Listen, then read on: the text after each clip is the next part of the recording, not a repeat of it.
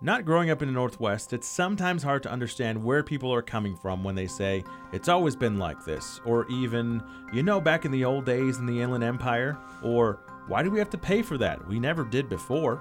Having grown up in Hawaii, it's tough to know where the Inland Northwest has been and why things are done this way.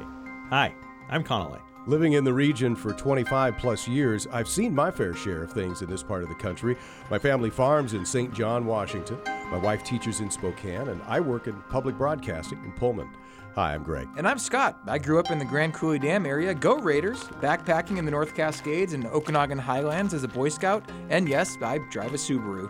Over the next few months, we want to provide context to a lot of topics that we'll see on the ballot throughout this election year. But not just one side versus the other. We want to really show how we ended up here. How did these initiatives and measures end up on the ballot? How does the vote you cast affect policy, even if you're not voting for a specific issue? How have Northwest's hot button topics like dams, salmon, and wolves become so polarizing? How we ended up here from Northwest Public Broadcasting. Subscribe now on Apple Podcasts. Or really anywhere you get podcasts. Like from Costco? Like in bulk? I can get podcasts at the store? I don't think that's how that works.